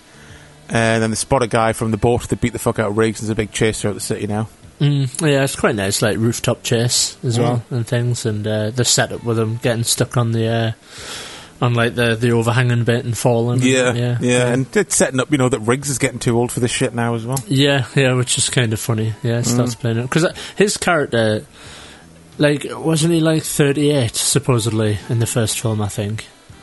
So around about there. Yeah, I think it was because I think there's trivia that I think Mel Gibson was actually only either 30 or in his early 30s. He would have been early 30s because I think he was only fucking 24 something during the first Mad Max, so he'll not be that old much older. So he was playing an older character than he was supposed to be. So I suppose by this point, he's heading towards retirement age himself, really. Well, it's the same with Danny Glover. Danny Glover's 40 in the original. He's playing a 50-year-old. Yeah. Crazy, that, isn't it? Chris Rock mentions that on that documentary. He's like, I'm older now than Murtaugh was in the first Lethal Weapon. That's crazy, yeah. If you think about it, though, how old would Murtaugh... Murtaugh was 50 in 1986. Yeah. So he would have been long retired by Lethal Weapon 4. Yeah, kind of... Fucking early 70s. I think that's why they kind of keep away from it a little bit in this film. No, sorry, he'd be 60s. 60s, It's only 10 years later. Yeah. So it'd be far too old, though, to be running around being a cop. Of course, yeah, you'd have a fucking desk job right now. Absolutely, yeah. That's what I mean, they touch on age a little bit, but they never go fully there, I guess, because they don't want the audience to think, hang on a minute, how old? He was 50 in the first one. Yeah. But they could always pull back and go, it's only supposed to be 2 years since 3, or something like that. Yeah, I suppose, you know what I mean, not 6. I do like the little bit where Murtaugh gives the guy some money to take his bike, and the guy's just like, hey, Johnny, someone stole your bike. Yeah. Chris Rock gets a guy, and there's a sort of a kind of a 90s reference where he says, if you get Johnny Cochran as your attorney, I'll kill you. OJ's lawyer. Yeah. Something that's kind of lost now, I guess. I do like that line that we will supply you, if you can't afford a lawyer, we'll supply you with the dumbest fucking lawyer on earth. Yeah, and we get a bit where Jet Li gets to kick a bit of ass now when he kills the boat captain. And this is a bit that was censored to fuck over here on video. It's not now, thankfully. The Blu-rays are uncut, but on video, for some reason, they just butchered the shit out of it to get a 15, I think. Just the strangulation, do you think? Or well, it was even so much as lowering the volume of the hits, so it was less brutal. There's a YouTube channel I've been meaning to plug in for ages called GNC Films, and they do a great series called Cutting Edge. Which shows you comparisons between theatrical versions, video versions, DVD versions, what was cut out. I think the Lethal Weapon episode's 25 minutes long. There was that much cut out of it. It's crazy. So if you're interested in what was cut out of the British version for a while, people should go check that channel out. GNC Films. Yeah, I'll have a look. Yeah, it's really good. They've done on most films you could think of that would have been cut, mainly action films. It's crazy. Yeah. But the action, this fight scene though on the rooftop, it is surprisingly again, I've not really looked at trivia for this film, but was Jet Li allowed to choreography? It was Corey Yuen doing the fights, and I remember in Impact at the time when they were hyping this up with it being Jet Li's big Hollywood debut. I was really pleased to read that Richard Donner had let them do it like they do in Hong Kong. When it comes to the fight scenes, Corey Yuen was in charge of camera angles and stuff. So I was like, they're doing it right. Yeah, definitely, yeah. Because there's loads of wide shots. It's none of the shaky cam shit. No. And fast cuts. It's all quite stable shots where you can see the action and see what's happening and stuff. So the only thing that's different, really, it's not as quick as a Hong Kong fight. Yeah. They say it on the making of they had to tell them to slow the fuck down. Yeah, because the frame rate wouldn't capture some of the movements and stuff. Yeah, the Bruce Lee stories were Harry Bruce, calm down. Take it easy. Murtaugh and Hong, the leader of the family, he's the dad. He's not the dad. He's the grandfather of the family, isn't he? Yeah, he's head of the family. Yeah. They bond over a glass of tequila, and Murtaugh gives him his father's watch. Yeah, it's nice. A little bit of bonding moment. Yeah, nice scene. Which we'll get to, but it's completely out of place. What happens to that guy later on? I feel, it's a bit brutal. But anyway. It's oh, come on. But yeah, it jumps to China now for a bit, doesn't it? Weirdly. Is that now? Is it? Yeah, it's straight after after Jet Li kills them. Oh yeah, just because they're in it again later on when they're getting picked up and stuff. I didn't notice the first bit. But I just I don't know. It's almost like Independence Day levels of of like stereotypes. Oh, it is a bit like it's like mainland China. It's all like rainy and fucking foggy and looks brutal and stuff. Yeah, and there's like some mural on a wall of like, you know, like authority figures, and there's spotlights, and everyone's like marching, and it's all military. I was just like, oh my god! Like the only other stereotype they could have gone to was some guy on like a little bike going down a little street and like have the fucking ding selling steamed buns. Yeah, so I did kind of laugh at that. Like, fucking hell, like China. That's China, all right. You didn't even have you didn't need the subtitles to explain it was China. I wonder if Jet Li walked on set and just went.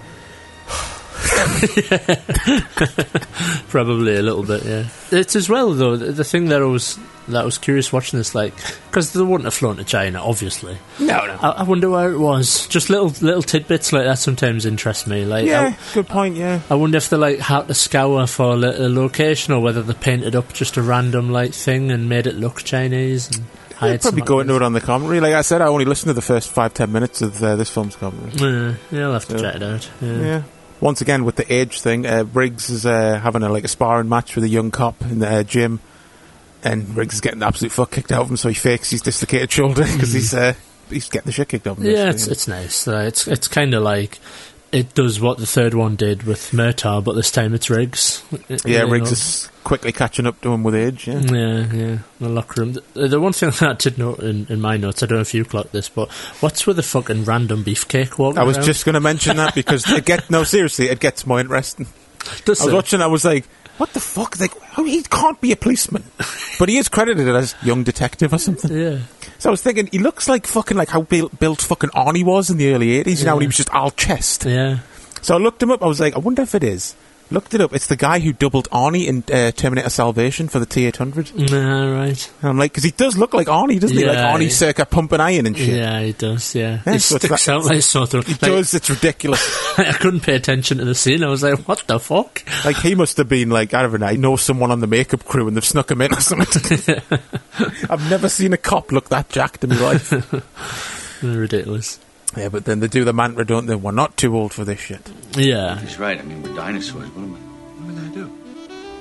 Accept it. Like I do. No, bullshit. Yeah. Bullshit. No, I'm not going to accept it.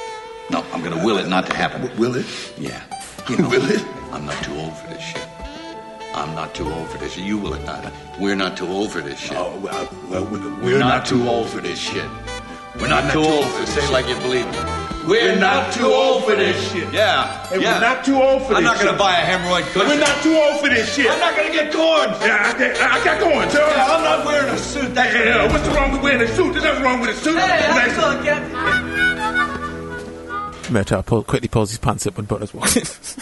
Yeah, and hides behind the locker and stuff. Yeah. Yeah, like I said, it's all good. It's in good humour and oh, stuff. yeah, there's nothing mean-spirited about it. Yeah. It's just because Roger's old and old-fashioned, really. Yeah, and just really awkward. More Leo and Butters action, where he comes in and tells him that the boat captain was found on a rooftop and pigeons ate his eyeballs, and Briggs just goes, cool.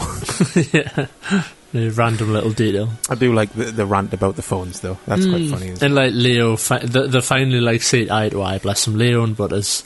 Yeah, but even afterwards, when Butters is like, why am I talking to him? Yeah. Somebody took my number and called Afghanistan. Afghanistan. Okay, Afghanistan. I don't know nobody in Afghanistan. I don't know what fucking Afghanistan look like. And even if I did, I would not talk to their Afghan ass for 3 hours. I won't talk to my daddy for 3 hours. They fuck you with the cell phones. Hey, you know what happens when you go to a drive-thru? They get you... He sees the scratches on his face and says, no means no. Yeah, there's some right cutting remarks against Leo. Like this. Poor Leo, yeah, he gets absolutely battered, like verbally more in this film than anything else. Yeah, because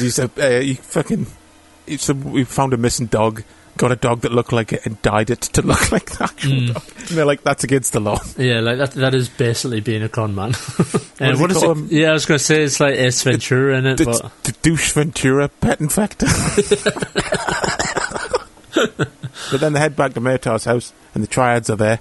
You get a bit of before they get there as well. I think Riggs challenge him on finally, like, where's all the money coming from? Yeah, I think this is where it happens. Before they get the house, he's like, hey man, where's all the money coming from? He's like, oh, my wife's like parents died or something. Or auntie died or something. Yeah, he makes some shit up. Yeah, so that's kind of like where that concludes, that little story of him having until the end, pretty much. Yeah. I forgot to mention Mel Gibson's bitchin' leather jacket. Yeah, he has obviously the sort of obvious different look because he doesn't have long hair in this film. No, first on without the mullet. I guess he couldn't really get away with that in '98, did he? Yeah, but he has a sort of a different look overall, really, with his jacket and everything. Yeah, didn't you have a jacket that was quite similar to that? Yeah, I did. Yeah, because I'm sure you got it. And I was like, Harry Riggs. yeah, with the white stripes down the arms. Yeah, I still like jackets like that. To be fair, yeah, it's a nice jacket. But yeah, Jet Li being a badass. Yeah, I like it when like Riggs points the laser pointer at him and he just brushes it off. Tries to brush it away. Yeah, like that slow, like, yeah, it's cool. And the way he like dismantled Riggs' gun. Yeah, that's a classic. That's Hong Kong action all over that, isn't it? Really, yeah. Totally, the whole grabbing the slider and pulling it off. Like Jackie Chan does that in like Operation Condor or something, doesn't he? Or he does it. He definitely does it in like one of the Rush Hours as well. Yeah, but yeah, it came from one of these. I think it's Operation Condor. Because obviously there's the gag where everyone has a bit of the gun, isn't it? Yeah, that's right. Yeah, just throws them. They throw each other the opposite bits of the gun. Yeah. But not so badass. Kicking a pregnant woman in the heat. Yeah. Well, he didn't know. He didn't know. True, he didn't know. He just kicked whoever was on the other side of the door. Yeah, who knows? It could have been a fucking kid or something. Right? Calm down, Jettison. It is a twat. To be fair, they do up the villains being twats in this one, like. Oh yeah, it's like almost the thought the same as us. Like, Jack Travis wasn't as strong. We need some of that South African brutalness. Because he literally, like, they're like, you meddled in our affairs, so we're gonna burn all you fuckers, including the pregnant wife. Yeah, like, and the kids Jesus. And everything. The fucking dog. Who cares? Yeah, like that's a bit much. But there you go, triads. I guess you would be dead if it was Hong Kong. Damn right. Little Ping, the little kid, rescues them with scissors. I take it this doesn't annoy you because there was no setup earlier where he's doing arts and crafts. Yeah. See, if they had made this film now, that would they'd be like, "Hey kid, you're really handy with those scissors." Yeah. And he'd be like, "Oh God." You just go, "Oh God." Yeah, I hate shit like that. Yeah, for new listeners, that's Chris's biggest pet peeve in films. Kids that are set up with some sort of skill that'll come back in the third act. And save, I'm just going to go to film school, learn how to make a film. I'm going to make a film, and the payoff is going to be some kid that's capable that just gets blown away at the end of the film. And he's like, he swings in, and then the bad guy goes, "What are you doing?" And then just shoots him straight in the head. And just assault them Precinct 13s and. And I'm like, that's reality, folks. Fuck off with a kid saving the day. But we're gonna probably the most over the top chase in the entire series now. Yeah, where they get like it's like a fucking thingy house, isn't it? What's the word I'm looking for? It's almost like a half completed trailer. Yeah, like a trailer house sort of thing. Yeah, but it's on the motorway. Again, another one of them things where you think, like, did they just want to do the scene? Probably, and they just wrote it in. Yeah. Yeah, it's quite nice though, like with the use of the plastic and stuff. Yeah, it's cool. Yeah, when he's like sort of almost surfing on a fucking table behind the car and behind the truck and stuff. Yeah, and the bit when he chucks the chair leg, for some reason I really like that. Yeah, and it like smashes right in the mirror. Yeah. And the mirror in the windshield. Yeah, it's fucking ridiculous though. Yeah, and like action movie logic. Apparently, it's a piece of piss to like punch through a car window and then have a fist fight. Yeah, because he does. He punches them and pulls them into it would have made. I don't know. That's pushing it a bit too much. Yeah. He's not the Terminator. Once again, he's been watching Terminator. It would have made more sense for him to kick it. Yeah, definitely. He'd still break your shin, but my favourite moment is the fucking extremely paranoid truck driver who just assumes Murtaugh is some crazy asshole with a 40 badge. Yeah. When he's trying to pull him over, he's like, "Man, I think he's a shapeshifter too." And he's a member of the New World Order. Yeah, I do laugh at that though. Like, he just immediately doesn't trust him.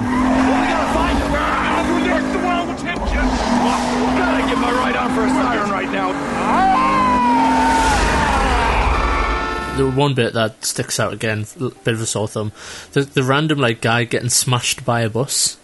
Oh, that was totally gone in the UK version. I mean, how brutal that is. Just I don't know, something about it, the edit of it, but it looks brutal as fuck. Yeah, there's it's almost as well like they've put meat inside the dummy.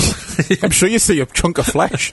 Yeah, it's almost like done like a horror film or something. Yeah, it's just it's just ridiculous. It just kind of sticks out. It does a bit, I do like the little moment where Murtaugh says, "Get away from my boy," as he's getting battered. It's a nice moment. Because Chris Rock points out, and it's I've never really put it together, even though it's totally obvious, that Riggs and Murtaugh have a father and son relationship, essentially. Yeah. You know what I mean? Yeah. I just like that bit where he says, "Get away from my boy." It's just a nice moment. But he doesn't say son of a bitch. Prime opportunity there. I don't feel there's enough son of a bitches in No, that's what I'm saying. We're in the late 90s now. It wasn't popular to say son of a bitch anymore. I'm just going to go back and do a fan edit. Put son of a bitches in from the other movies. Hey, who had the sleepover? We just airing out the camping gear. Stupid son of a bitch! It's just insane when they go through a fucking skyscraper and out the other end. Yeah, that is ridiculous. Yeah. It's where car physics just don't apply at all, and it's a bit, and in action films you kind of accept that, but it just gets a bit goofy in this one. It just feels too over the top for Lethal Weapon. Even though there's been many over the top moments in the entire series, but that just feels a bit too cartoony, doesn't it, really? Yeah. It's impressive, but it's a bit much. The car would just immediately stop working. Yeah. Just be a bit of a damp squib to the end, though, wouldn't it? At the end of that scene. Is that the chase is pretty much over after that. They don't get them, do they? No, they don't. Yeah, they get away. Yeah. And we see the heads of the triads in prison again, and Conan Lee's there. From he didn't have a big career in Hong Kong, but he's made big films, Tiger on the Beat. Yeah. And I miss the days when Hong Kong actors had just picked random words. I know Conan's a name, but it's not a fucking common name, is it? People say Conan, they think Conan the Barbarian. Uncommon names like Ringo Lam, and my favourite, Fruit Chan. That's a hell of a name. Fruit Chan. They find Uncle Benny at the dentist's office because they get Leo to follow him. Which is a bit we didn't mention earlier, where they're like, "Oh, we'll get Leo to tail him." He's like, "But he'll kill Leo," and they just laugh and go, "Yeah, let's hire him." That's slightly brutal. Yeah, it certainly is. They're just potentially sending him to his death, and they're laughing about it. And there's the whole scene where the laughing gas is on, and he spills his guts, and they're all pissing themselves and stuff. Yeah, it's quite a good bit, good laugh. Although I will say, it does devolve into a bit of just a shouting match at one point. Yeah. Where you don't really know what's being said. No, not really. Yeah, they're shouting over the top of each other. Yeah. I did say in my notes, it is quite funny, the scene, but the last sort, it goes on for maybe a little bit too long.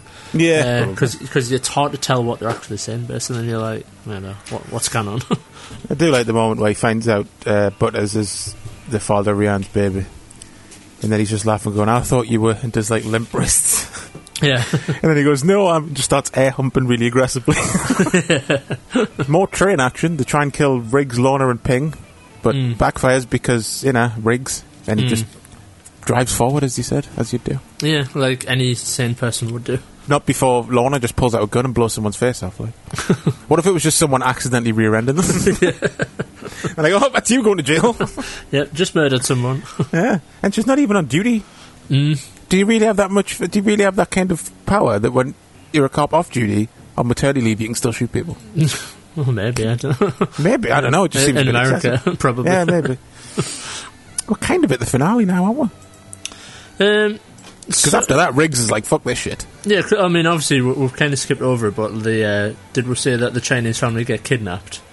Yeah, they get kidnapped, and then basically what was happening was, when they burn the house, the uncle of their family has been hired by the triads to forge all this Chinese money. Yeah, and that's quite a late reveal in the film, really. That it's kind. I mean, obviously they mention about the triads, but the fact that it's all about kind of money and having these plates being made up and stuff. And that. Yeah, you kind of find out as Riggs and Murtaugh do, don't you? Yeah. And then Jet Li kills every fucker, basically. He kills Hong, he kills the uncle, he kills Uncle Benny. Yeah, that's so random. Uncle Benny just gets, garroted in, literally a blink and you'll miss it scene. Yeah. If you looked away at the cough, you would never know that Uncle Benny dies. I actually think I did, because I forgot about that Uncle Benny died. And I think I must have been reaching for a drink, and when they revealed his body, I was like, "What? Oh, yeah." It's just a quick, 20-second montage of Jet Li garroting people.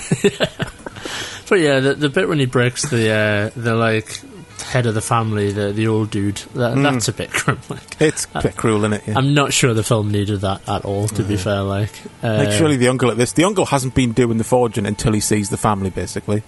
So you think at that point, you'd be like, well, you've just killed him, so how about you go fuck yourself? Yeah, like, you're blatantly going to kill me once I've done it, so fuck it, just kill us now. So they find, like, some, like, you know, half-done counterfeits, so they take it to the dealer that's going down and just fuck them over, basically, which is quite funny.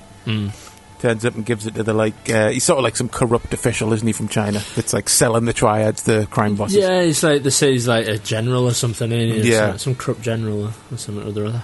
Yeah. It is amused nowhere, like, they're just fucking basking in the glory of, like, oh, we'll fuck he's over, and then someone pulls the gun and he goes, well, here we go. Yeah. It's a nice moment. It's cool as well, just how the fact they just ruined the entire deal. Yeah. Like, you know what I mean? They just straight away, like, it's fake, here's the proof, fuck off. And then it all just goes tits up from there. Like, surely they would know with the track record. It's going to end in a gunfight. Yeah. At least this time they took backup, though. They got a few other cops with them this time. Yeah. But Butters gets shot, doesn't he? Well, you've got to have a little bit of drama in there. You've got to have someone get shot at the end. And you can't have Lorna there, pregnant, getting shot again. No, that would be very unbelievable. Just her bombing around pregnant with 2 guns or something. The fight with Jet Li... Well, first, Conan Lee gets shot, who was Jet Li's brother in the film. So that pisses Jet Li off even fucking more. I love that Jet Li's wearing white as well at the end of the film. Which nice, is, like, for I guess for blood and stuff purposes as well. What do you think of the moment where he fucking bullet times a bullet? Yeah, he, like, dodges it and obviously causes the death of his brother. Yeah, that's slightly too over the top. Well, you know, that's how fast Chinese people are. I suppose. Two Americans, anyway. It's all that wushu training. Dodge bullets and shit. But the fight with Jet Li, I do like how, like, he's waiting there all pissed off looking badass in the rain on the bridge and stuff, and they're just like, oh, fuck this, I can't be arsed. Yeah. And then they convince themselves to do it. I like that. Guy's too damn good. Well, yeah, he's damn good. I mean, how did he do that thing with the gun? How the hell did he do that? I mean, he took my gun apart with one deft move. How did he do that? Huh? How?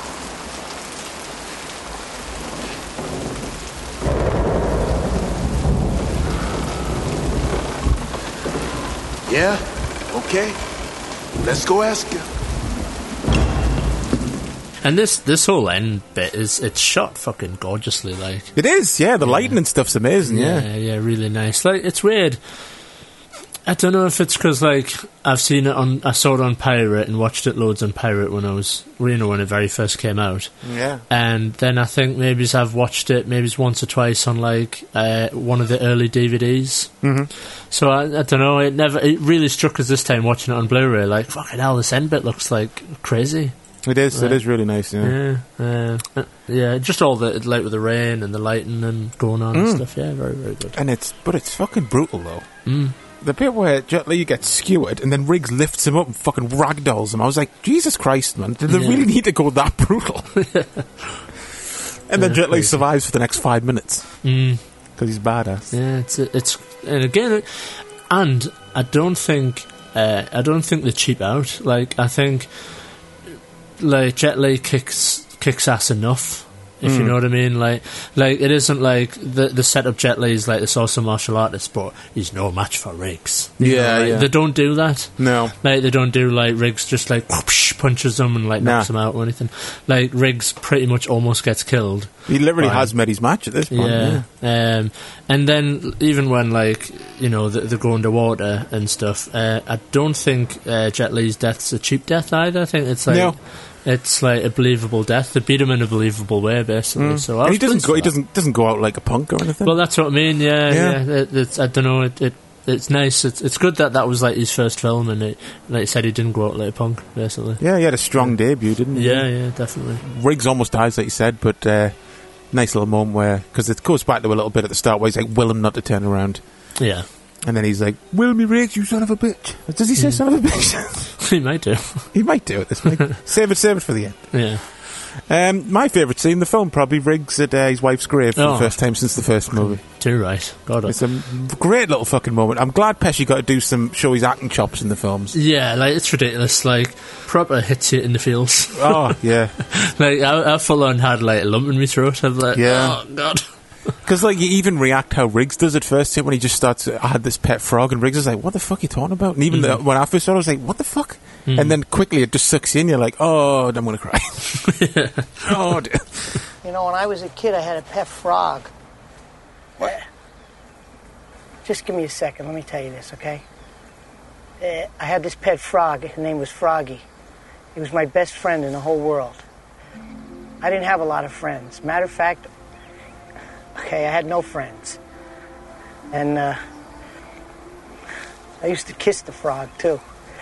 And I thought maybe it would turn into a princess since I was a boy, and it could be my mother.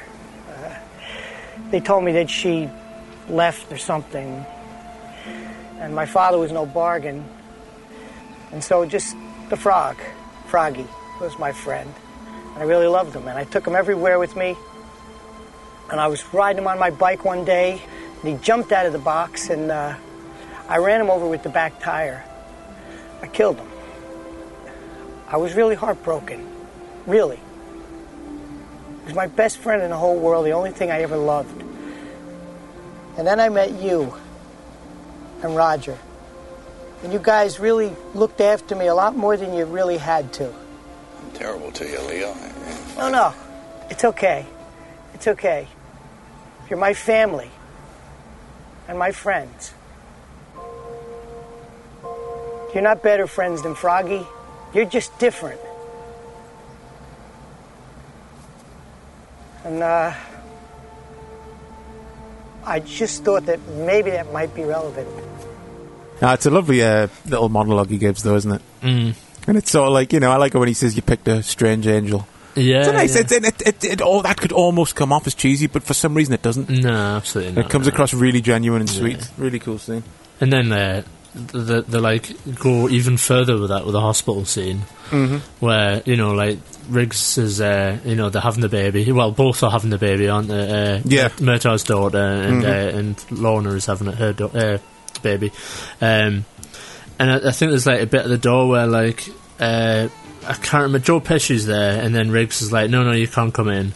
And then it's implied that Leo's going to leave. And he comes out and gives him a hug. Yeah, he gives him a hug and says, are you staying? And I don't know, something at that point I was like, oh. Again, it's a nice moment, isn't it? Yeah, Riggs is finally nice to him. Yeah. And Joe Pesci, Leo looks so fucking over the moon that Riggs gave him a cuddle. Yeah. He gives him that little pat on the back and stuff. Yeah, it's a nice end to Leo's character, if this is the last film. Yeah. You know what I mean? Yeah. It's amusing in hindsight, though, isn't it, that a rabbi marries Riggs and Lorna? Yeah, true.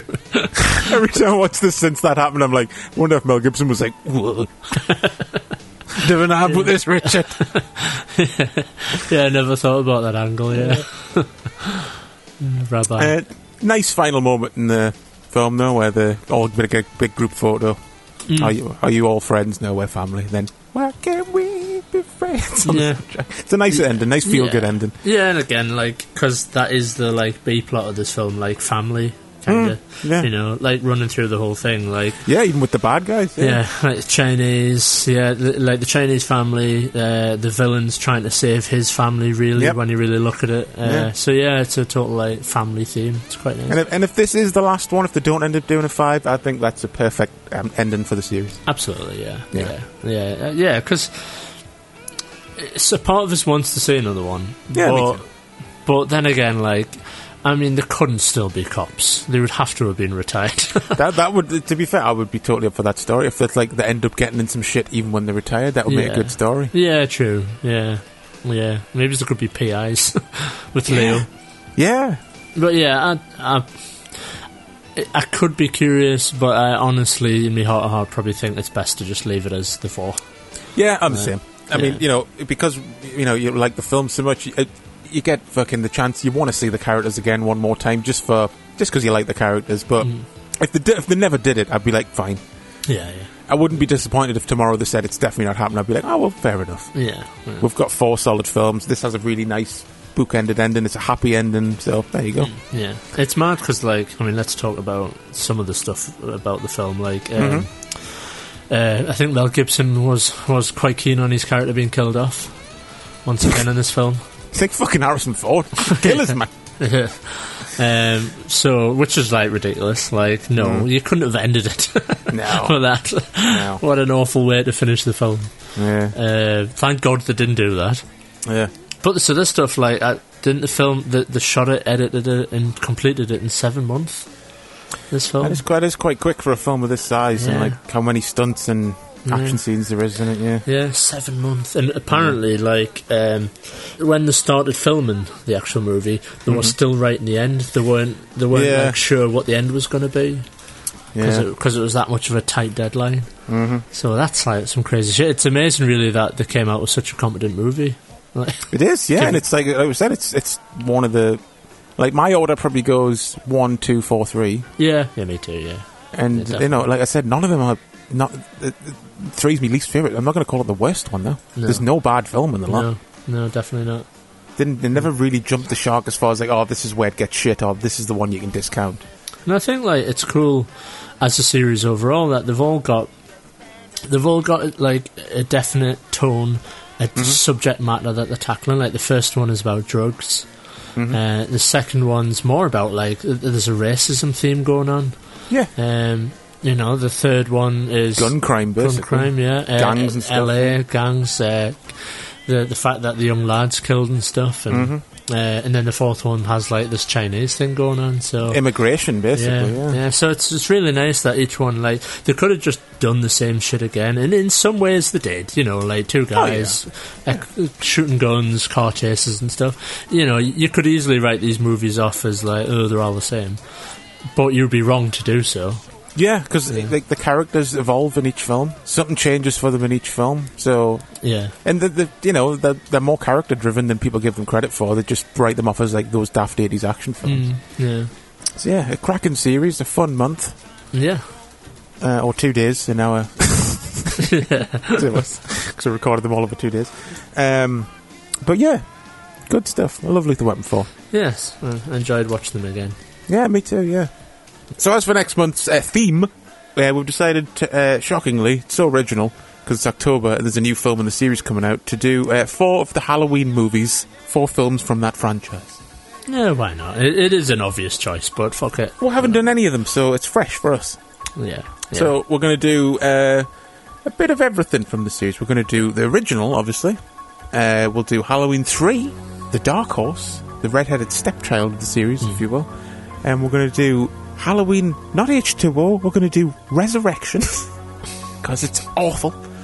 And then we're going to cap it off, bookended if you will, with Rob Zombie's Halloween remake. So no, we're not reviewing the new one. Which seems like that's what it would be leading to, but well, we might, I don't know. Depends what happens. So until then, folks, keep it real, keep it lethal, and I'll see you down the pit. You son of a bitch! See you in the heap.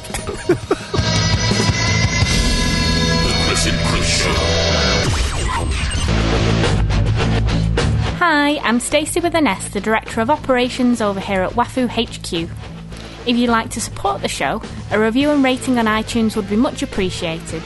Just search for Wafoo FM. Or, if you're not an iTunes user, a review over at Stitcher.com would also be flipping marvellous. Once again, just search for Wafoo FM. If you'd like to get in contact with the show, the email address is wafoopodcast@gmail.com.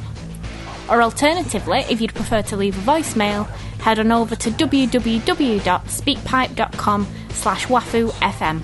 Thanks for listening. With the Lucky Land Slots, you can get lucky just about anywhere. This is your captain speaking. We've got clear runway and the weather's fine, but we're just going to circle up here a while and get lucky. No, nothing like that. It's just these cash prizes add up quick. So I suggest you sit back, keep your tray table upright, and start getting lucky. Play for free at LuckyLandSlots.com. Are you feeling lucky? No purchase necessary. Void where prohibited by law. 18+ terms and conditions apply. See website for details.